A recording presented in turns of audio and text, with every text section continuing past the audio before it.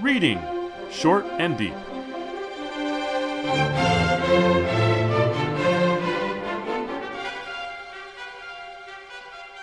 Hi, I'm Jesse.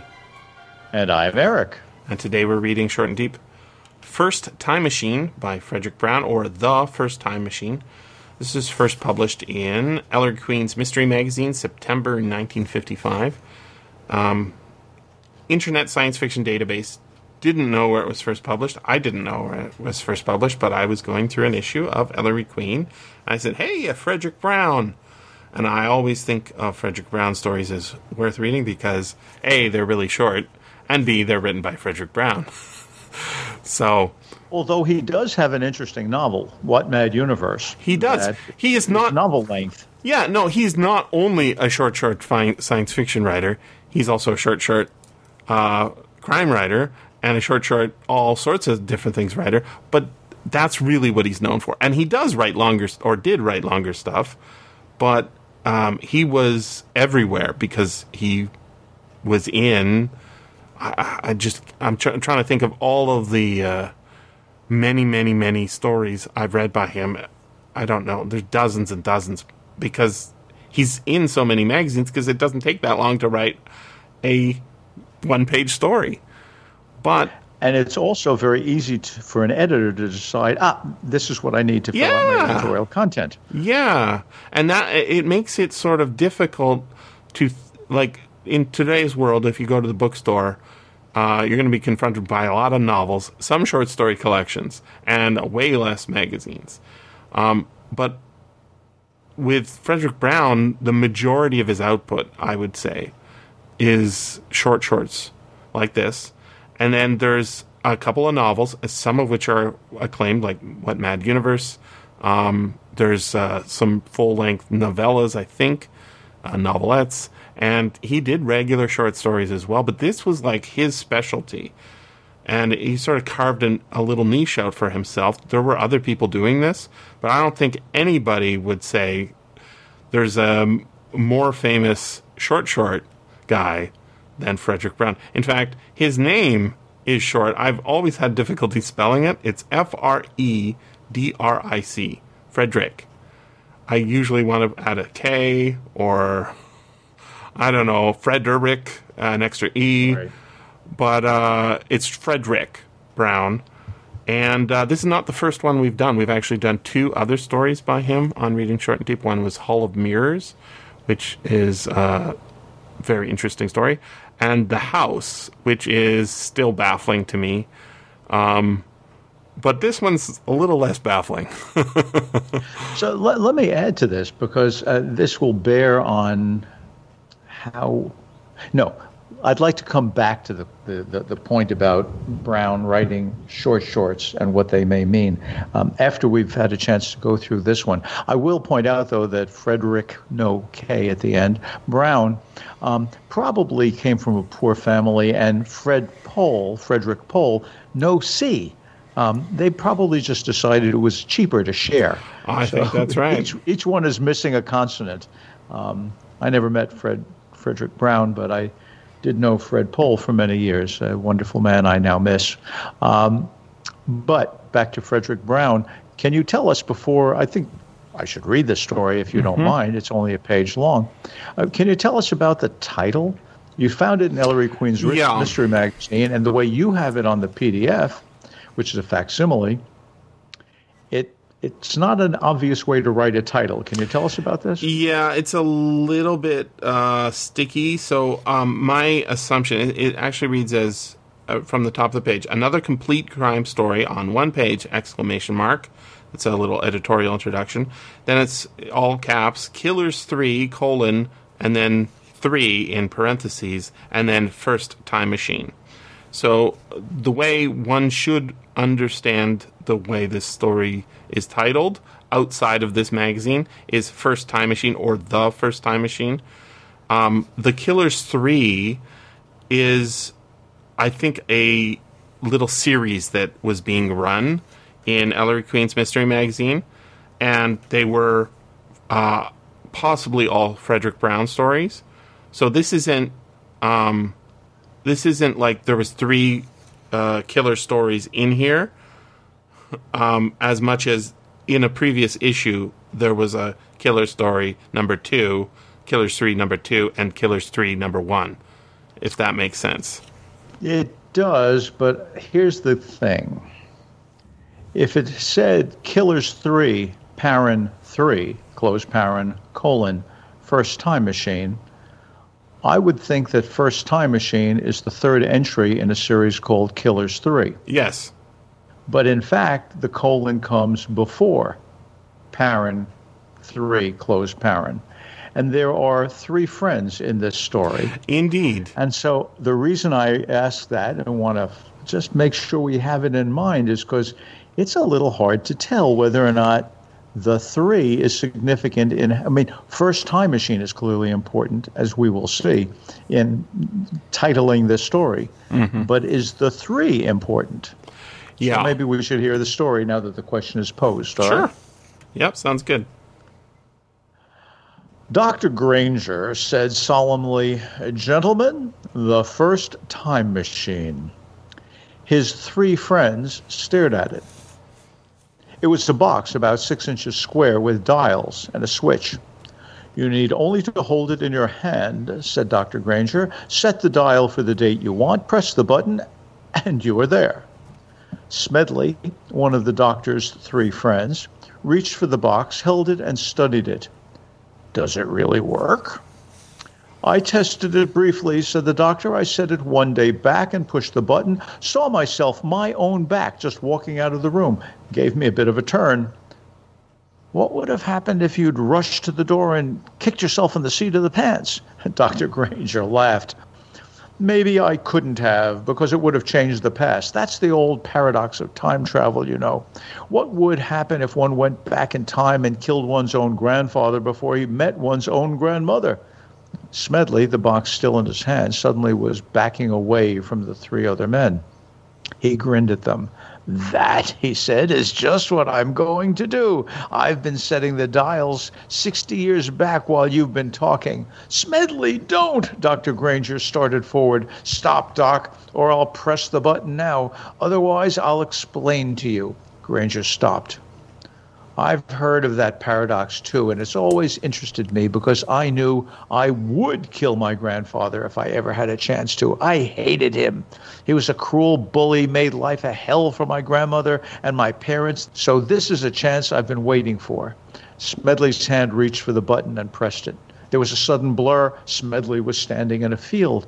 It took him only a moment to orient himself. If this spot was where Dr. Granger's house would someday be built, then his grandfather's farm would be only a mile south. He started walking. En route, he found a piece of wood that made a fine club.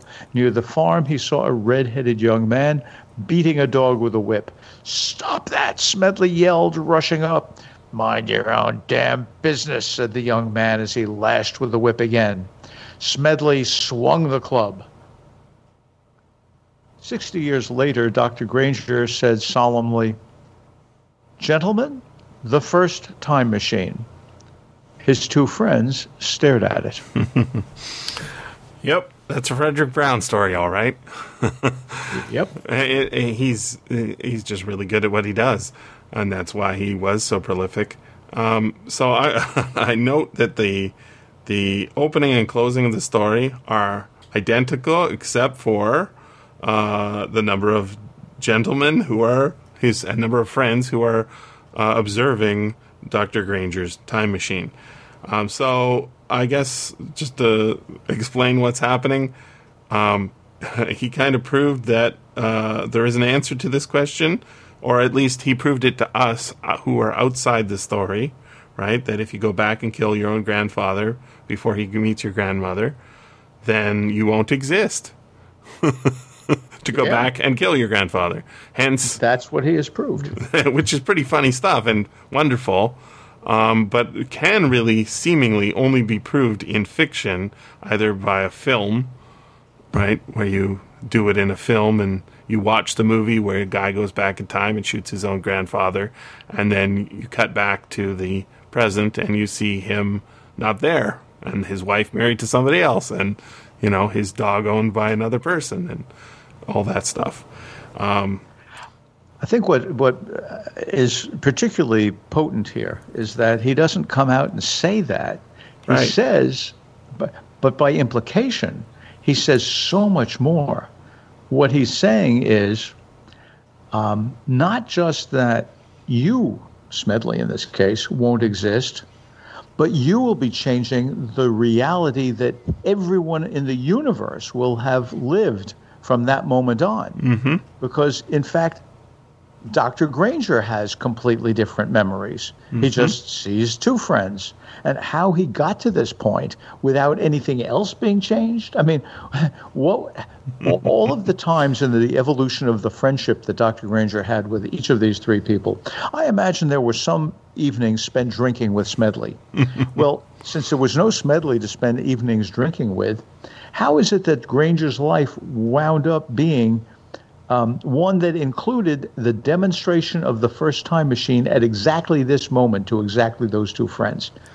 It seems pretty unlikely. But from the standpoint of the story, it's particularly delightful. Yeah. And it raises for me a question. Since Granger has already gone back and tried it out, he could have done other things. Right? He knows it works. He could have done a little bit more experimentation to see what would happen with it before he turned it over to anyone else. He's actually letting Smedley hold it in his hand. Mm-hmm. And after Smedley destroys himself, or prevents himself from ever having existed, Granger is about to do this again with two friends. Since the title is Killers 3, mm-hmm. 3, First Time Machine, is it possible that Granger, who is after all different from what he was the first time when he let Smedley hold the box, Granger is going to become a killer again and knowingly give the box to the second friend, and then he will become a killer again and give it to the third friend, in which case, since we hear that Granger speaks rather solemnly, what's he solemn about? Why isn't he triumphant? Why isn't he joyful? Why isn't he proud? Why is he solemn? Mm-hmm. Maybe Dr. Granger, in fact, is a killer, or three of them. Well, it's funny. I was wondering about that title myself, and then I'm like measuring, right? So Dr. Granger has three friends at the beginning of the story. Only one person dies, we think, but actually, the grandfather died too, presumably. Yeah. And therefore, a man who was his friend, Smedley, technically, I guess, died in the sense that he's no longer alive, although maybe no longer is not the right word for it. Is this pattern going to repeat? Are the other two friends going to say, hey, I hated my grandmother, and goes back in time? It seems unlikely, right? So what I like is Frederick Brown has not given us the answer. But one thing he did do that, that could have been changed. So because it starts and ends pretty much the same way, Dr. Granger said solemnly, "Gentlemen, the first time machine." That's the second to last sentence. The first sentence is Dr. Granger said solemnly, "Gentlemen, the first time machine." But it says 60 years later, comma, Dr. Granger said solemnly at the end, right? And then the last line of the story is, his two friends stared at it. One way we could have seen that his life was more profoundly affected is instead of saying his two friends stared at it, it could have been her two friends stared at it, right? So that somehow Dr. Granger has changed genders, in which case that brings a whole lot of other implications. Means that this inventor was somehow destined to make this time machine, and at this, we presume 60 years later time. I think Frederick Brown is sort of undercooking that our expectations of what actually is happening outside of the text because that's how you do it in a short. I mean, that's the traditional Frederick Brown story mode, right? His most famous story is Knock. And it starts two sentences, right? The last man on earth sat alone in a room. No. The first sentence is there had been an atomic war. Ah, okay. Well, it comes in different versions, but yes. The one that I've used with my classes is there had been an atomic war. Nothing lived, nothing moved. The last man on earth sat alone in a room. There was a knock at the door. Right. And then that's the whole story, at least in some versions of it.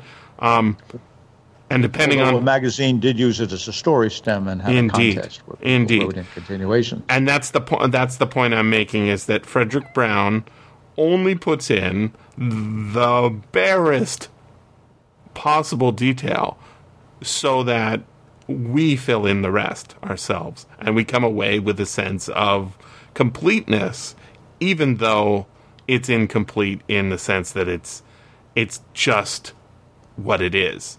So here, that's where I think I would view it somewhat differently, Jesse, because with going back to knock, there was a knock at the door. What Brown is prompting there is us to ask, what made the knock? Was it the last woman on Earth? Right. Was it the first alien? Was it a robot? Was it a torn tree limb that's hanging from an electrical wire and being blown by the wind? In fact, it's not. In one sense, it's complete because it brings us to the point of heightened focus. But it's, in another sense, quite incomplete because we don't know the last event in this story. Now, I think the same thing is going on here. His two friends stared at it, and one of the things that immediately comes to my mind is, will he do it all over again? And what will happen again? And as you said, what will be the motivation of the next friend who holds the box? Will it be one that leads to his own demise, which it would be if it were Killers 3? Or is it something that'll happen completely different that keeps Granger from being born, and the whole thing goes to heck in a handbasket? I note that the fellow's name, the inventor's name, is Dr. Granger, spelled with an A-I. But a Granger, Granger, is someone who cares for a grange, which is a large farm or a collection of small farms, not unlike the environment into which Smedley finds himself once he's gone back 60 years. Yep. And I can't help but wonder, is Brown asking us to inquire, was there a deeper connection between Granger and Smedley? Did he do all of this just to get rid of Smedley? And then he forgot why he was doing it at the end of the story? Or he didn't forget it. He never knew it in the new timeline at the end of the story because there never was a Smedley there. Yep. The story it takes the simple grandfather paradox and makes it into a narrative fountain from which who knows how many different streams can pour forth. Well, let me add to your growing river here by suggesting that Frederick Brown is very clever. Dr. Granger. So a Granger is, as you say, an overseer of a grange, also known as farm bailiffs, right? Basically, they're the guy who enforce for the Lord the taxes. This is your percentage. That's your lot. I need more for the governor up in the lodge, in the castle there. But a Smedley, that's an unusual name too. A little even more unusual than Granger. Etymologically is rooted in a word meaning flat meadow. And what happens when Smedley gets his hands on this time machine, he goes back in time, and then it reads like this. There was a sudden blur, ... Smedley was standing in a field. It took him only a moment to orient himself. If this spot were where Dr. Granger's house would someday be built, then his great-grandfather's farm would only be a mile south. So there is some irony here that Smedley's in a flat field. Well, it doesn't say flat, but we're going to assume. And that the guy whose job it is to take care of things for the Lord, in this case, are we talking God? It's not clear. I think I may be overreading in that respect. What happens? The universe is set right again, in the sense that this trope that Frederick Brown is referring to, he calls it that old paradox of time travel. Usually we call it the grandfather paradox. It's sort of a question that anybody who spends much time reading time travel short stories or novels or anything has encountered, presumably many times. Movies have it. You go and say, well, what is the answer to this? And there are many answers. Frederick Brown's answer is, there's an answer, and here it is. And it isn't a matter of us knowing all the details. Like if we think of a story like Ray Bradbury's A Sound of Thunder, where they go back in time for a simple hunting trip, and they know about the grandfather paradox, so they're very worried about affecting the future, which is yet to come, but the past for them a minute ago. And when people are not observant of the law, somebody steps off the track that they're hunting dinosaur on, and steps onto a butterfly, and then they go back to the future, and what do they find? Hey, it's the bad guy got elected for president, and all sorts of things are different, right? That butterfly effect is a sort of related phenomena, a paradox as to what would happen if you go back in time. Here, the purpose of the time machine is to go back in time, but I note it's not a time machine, it's the first time machine, or first time machine, right? That implies subsequent time machines, in which case might not the result of all this backwards time travel be the elimination of everybody who makes, maybe it's the first and last time machine eventually. That story that you mentioned by Bradbury, quite famous and anthologized and read by junior high school students, and it's just all over the place. That's a 1952 story. So it's not at all unreasonable to suppose that Brown actually knew it well, because it was already quite famous, and it's 3 years old at the time that this is published. For me, the terrific difference here, the thing that Bradbury doesn't bother to think about, but Brown does, is not my shock at being in a world that's different from the one I expected, but how unshocking it all is, because the world has simply changed. So it may shock us, but it doesn't have any such effect on the people involved. In fact, their minds and memories have changed. And really, in my view, great book that takes that approach to time travel. Well, not time travel exactly, but alteration of the past, is Le Guin's The Lathe of Heaven, where someone has dreams and the dreams become true, and if his dream makes a difference in the world, everybody in the world is now different, but they don't know it, just as here. I also would like to ask you, since we're speculating that Brown sees himself in the most delicate, light-handed way, really shimmering over the surface of literary history here.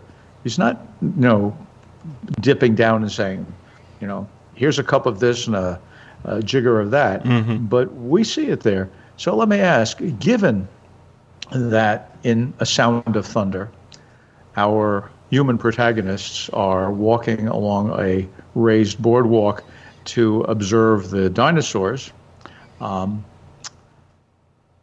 do you think when Brown wrote Smedley swung the club, we're not supposed, when I hear he swung the club, I don't think 60 years earlier than 1955. I don't think 1895 people are swinging clubs at each other. When I'm reading Pulp Fiction in 1955, which I was, when I'm reading Pulp Fiction in 1955 and I hear blank blank swung the club, I'm thinking Robert E. Howard. I'm thinking, cavemen. So I'm wondering if Brown is trying to make us recall a different sense of things. It's interesting because what I found so preposterous about this story is not the time machine, which is hilarious because that's pretty preposterous, but rather the fact that after just having described the grandfather paradox, right? What would happen if you go back in time and kill your own grandfather before he meets his own grandmother? Smedley has grabbed the box and says, that is exactly what I'm going to do. not knowing that might be fatal to him. Or maybe not caring that it might be fatal to him. And so once he gets there, he has time. He finds whatever weapon he happened to have, which turns out to be a club, right? And I actually highlighted this. En route, he found a piece of wood that made a fine club. It's a fine club, yes. Not a, so this is the outer narrator getting us into the inner thoughts of Smedley, it seems. And then he finds a red-headed young man, and I note that he's red-headed. That makes it easy for us to identify him, even though we've never seen him before, and we don't know what color hair Smedley has, right? Right. Beating a dog with a whip. Well, there's our reason to see why he wants to kill his grandfather. He was cruel. He was cruel when he was a young man, and he was cruel as an old man when he was Smedley's grandfather. Right? Stop that, Smedley yelled, rushing up. Mind your own damn business. Boy, that kid really does deserve a smacking, doesn't he? Said the young man as he lashed with the whip again. Smedley swung the club. So we know that he isn't hitting the dog. He's hitting his grandfather. It's all set up for us. And we know that it was a good idea in a certain sense. Right. But ultimately, nobody knows anything about this. And so what's nice about this idea of a time machine is they seem to be self-negating, right? It went back in time and disappeared back in time, right? It wasn't like at the beginning of the story, Dr. Granger said, "I've just found this in an old box near an old farm near here." Right? Like this time machine. The time machine has to be invented over and over again. Right? Always by Dr. Yes. Granger for this scenario to work. And it never gets used again if everybody goes back in time and kills one of their ancestors. Which is, what do you mean it never gets used again? Well, it will be invented again. It will be invented again. But that's one of those people prevents Dr. Granger from being born. There's another time travel paradox that's avoided in this story, and that is you've got a book that you need to. I guess this is Heinlein's All You Zombies. No, it's not All You Zombies. It's the By His Bootstraps, where a graduate student needs to write a paper by a certain time. So he goes back in time to give himself advice as to how he should write the paper. And then that causes a loop that eventually we realize, maybe this is the wrong story, but basically the paper gets written, but nobody actually wrote it. Right? He goes back in time. And so the time machine here isn't invented by no one. It's always invented by Dr. Granger. And what happens is, or at least in the two instances, what happens is he loses access to it because it went back in time and stayed there. Right? Well, I guess that's what we have to think happened because he's saying again to his friends, gentlemen, the first time machine. Yes. As if he's announcing something he's just invented. Indeed. On the other hand, which is not to disagree with you, I do agree with you. On the other hand, again, he says it solemnly, rather than triumphantly or proudly. And so one has to ask again, or at least this one, me, I have to ask again, did he, in fact, Dr. Granger, invent this time machine to get rid of his friends? He did. called He just friends. we just don't know if he did it on purpose. I think he didn't do it on You know, purpose. if Dr. Granger, well, I don't It's know. kind of like Dr. it's kind of like makes a box that's a 6-inch square, and he does it 3 times. It winds up being 666. And lest you say, Eric, you're overreading again, I will point out that it's in fact 60 years that Smedley goes back. And if they're friends, Dr. Granger may well know at what point the grandfather was a young man. And why go back to when he was a young man? Wouldn't it be easier to get him when he was smaller, younger, less strong? like a baby.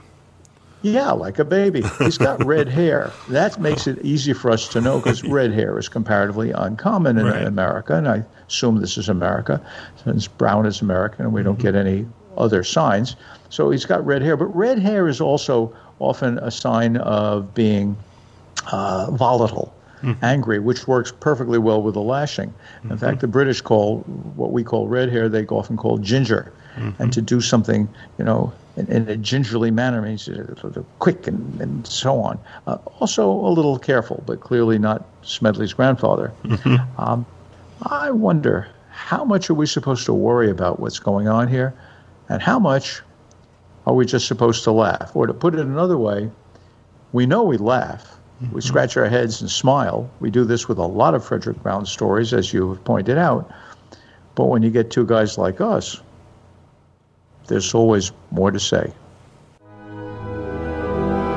Thanks very much for listening. And remember, you can always freely access the materials discussed on these podcasts by going to sffaudio.com and clicking on the link for Reading Short and Deep.